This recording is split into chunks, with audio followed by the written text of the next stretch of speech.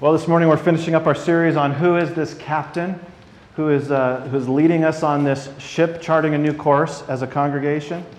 And today's word is illuminating. That was the easy one out of all the letter I words for the month, was illuminating. Jesus illuminates the glory of God, shows us the Father. So let's get into that. You can see a lot of things from the top of a mountain. I have taken my boys to the top of Spencer's Butte. It's about as high as we've hiked, but as they get into Boy Scouts, I have a feeling we'll go much higher and further. And from the top of Spencer's Butte, you can see Autzen Stadium, of course, and you can see Hannah's Lake, Fern Ridge, and you can look to the sisters in the east on a clear day and see the sisters. And my kids have asked me, Dad, have you ever climbed the Three Sisters? No, only in my mind, but I'm open to it if anybody wants to organize a day. Doug? And the Three Sisters are kind of Oregon's, collection of mountains that are pretty prominently known. But in the Bible, there's all kinds of mountains. And because the Bible is literally the most hyperlinked text of all time, that when the Bible is put on a website, every line should be blue and clickable and take you all over the Scriptures. That the Bible is this huge hyperlinked text so that when Jesus takes his followers, his inner circle of three, up a high mountain, all of a sudden, bells and signals are going off to the people familiar with the Hebrew Bible, with the Old Testament. In fact, Mark has been telling a very fast-paced story. All month long, every story, it seems like Jesus immediately does this and immediately does that. And now Mark slows down and says, and 6 days later, they went up on a very high mountain. And all of a sudden, his audience is going to know, kind of like when Moses went on Mount Sinai, and 6 days later the Lord spoke to him. And so these mountains begin to connect together. When before Jesus or next to Jesus appears Moses and Elijah, Peter, James, and John, they know enough to identify who they are. Peter calls them by the correct names. He suggests building tents. He doesn't know what to say, but he also has a pretty good idea, because there is a sense of preparing a holy site and dwelling for these three great prophets. But in Moses, he remembers Mount Sinai, where Moses went up, received from the Lord the commandments, and as Moses came down from the mountain, his face was transfigured, shining the glory of God. And the people of Israel, terrified. So Moses would veil his face so as not to frighten the people. Or Elijah, when he flees as one of the last faithful people of God, flees from Queen Jezebel and all the prophets of Baal. Elijah flees into the wilderness and he ends up on Mount Sinai. And there in the whirlwind, he doesn't hear the Lord. But after the whirlwind, in the still small voice, God speaks to this prophet and says, "You are by far not alone. Go back and bring my word to the people." So when Jesus is on Mount Hermon with these three disciples, it's most likely Mount Hermon. We don't have to get into the reasons. We don't exactly know why, but a different mountain became the tourist site, but it's not the likeliest mountain. So anyway, Mount Hermon, there's a Christian camp in Northern California you might have heard of named Mount Hermon. So when Jesus is on Mount Hermon, it's hearkening back not only to Mount Sinai, where Moses and Elijah experienced God, but it's even hearkening further still back to Eden, the garden, which is in fact a mountaintop garden.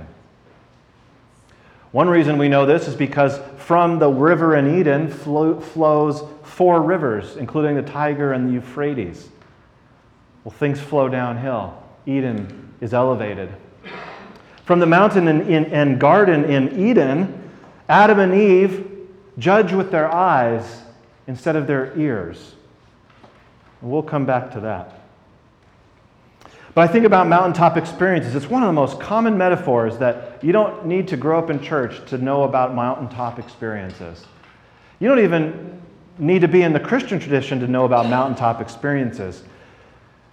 It seems like rivers have attracted spiritual experiences all over the world throughout time. There's something about being up, sometimes above the clouds, sometimes in the midst of the clouds, very often in exposed conditions. There's something about being up on the mountaintop that not only helps us to see, but also helps us to see how small and insignificant we are by comparison. And then, of course, we have those pinnacle moments in our lives. I've never felt so powerful and frightened and insignificantly incapable as when Ezra came into our lives. As Andrea gave birth to him, and I'm like, he's ours. This belongs to us. And I'm the oldest of 5 kids. I mean, I've changed diapers and I love babies, but like, this is different. He's mine. And you're counting fingers and toes, and you realize I'm in the middle of one of the most pinnacle moments of my life. And I'm not ready. But you become ready.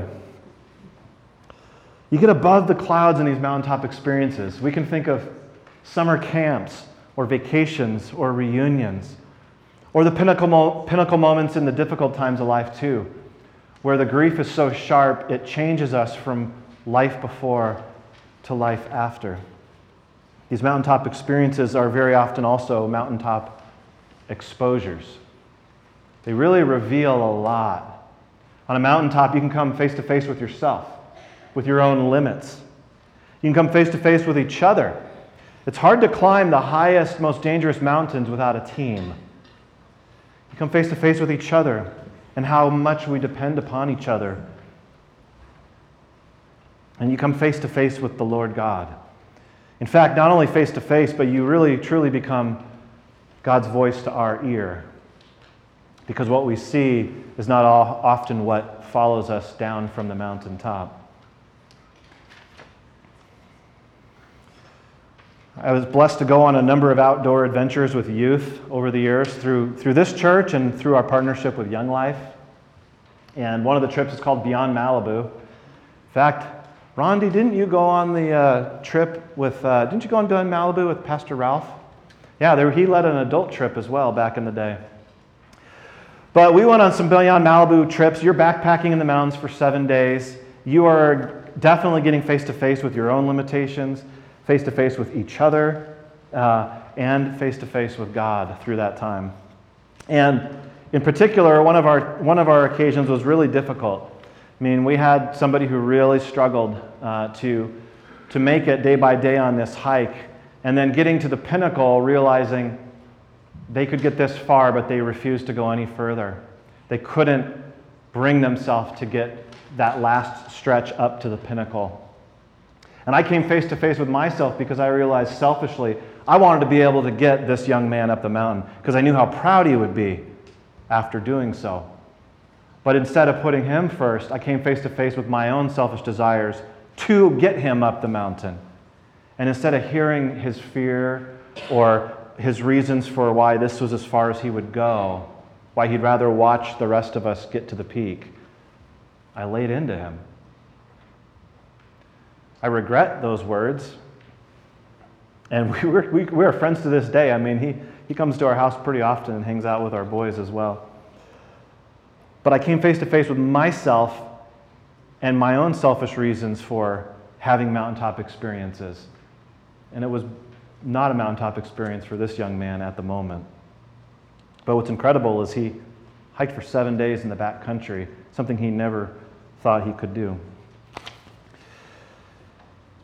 And on this mountaintop, whether it's Peter, James, and John on the mountain transfiguration in our gospel, or whether it's a hiking trip with kids, or some other kind of pinnacle moment, there's also this sense in which not only are you exposed, but then you're eclipsed.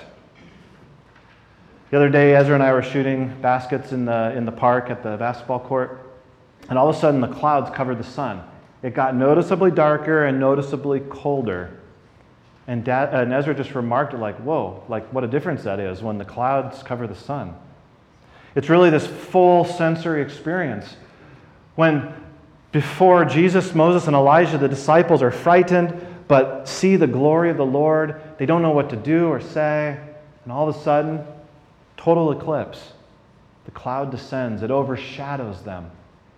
The only other time Mark uses this word in his gospel is when the Virgin Mary is told by the angel that the Holy Spirit would overshadow her and impregnate her with the life of God inside her. And now for a second time, the presence of God overshadows his people with that impregnating presence of his glory. the eclipse. And in the eclipse, Peter says, let's make tents. Let's set up a shrine. Let's stay here. It's good to be here. But this is a temptation going all the way back to that mountain in Eden, to that garden. Because Peter sees glory and he wants to freeze the moment. He wants to freeze that moment when new life comes into the hospital room or new directions are revealed in front of your path. He wants to freeze the moment and capture it and stay there. Just like Adam and Eve see that the fruit was good and pleasing to the eye and good for food. And by their sight they reached out and tasted, and it did taste good. But they were given a word for their ear, which they ignored long enough to fall into sin. And Peter, not knowing what to do, just opens his mouth and makes this suggestion because he wants to judge Jesus in light of what he sees, not in light of what he hears. So then the eclipse comes, the cloud covers, the voice from heaven speaks, "This is my Son, the beloved, listen to him." Not, "Look at him. Look at my boy and how he shines with heavenly glory." Listen to him. And when the clouds are removed, the light and the glory is also removed, and they see no one but Jesus alone. We say, "Let us make." And the Lord says, "Let you listen and follow." After a mountaintop experience or in the mountaintop exposure, and after a mountaintop eclipse, there always has to be a mountaintop expulsion. You have to come down off the mountain. There's only Jesus remaining, and there's only two ways to get down the mountain. In the gospel, you can go down the mountain with Jesus, or you can go down the hard way. But the only way is down. On that unforgettable Beyond Malibu hiking trip, my friend who couldn't get to the peak, nevertheless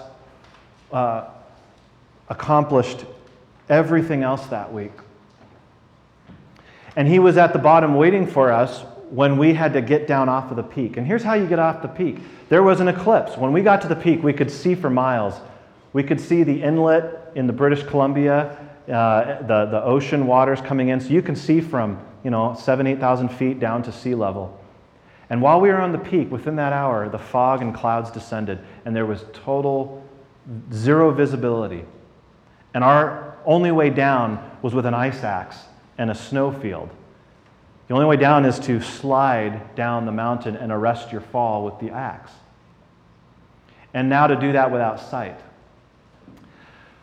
But our guide went first, because that's what they're there for, and he went down a safe distance, and then he stayed in the invisible fog with this young man who was waiting for us. And the job was this. You just slide blindly down the mountain, off the peak. And when you hear the voice of your young friend and our guide, turn around, face the mountain, slam your axe into the mountainside, and then start kicking the toes of your boots in until you gain ground and footing. So that's what we did. It was awesome. And what was cool is that young man had a job. He didn't get to the peak, but his job was to be the voice that says, now's the time to turn around and stop. He was our cue to turn around and stop the fall.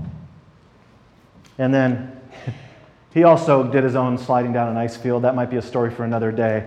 But the most honest prayer of my life came later that day when we were sliding down a different field in pure daylight. And this young man went down and ignored every voice of his friends and guides saying, "Arrest, arrest, arrest!" and just went headfirst into a crevasse between a rock and then the melted snow where the sunlight off the rock heats up the snow. And all I could see from the top of the mountain was his legs going like this. And at the top of the mountain I said, "Sweet Jesus, get this boy off this mountain." And he answered my prayer.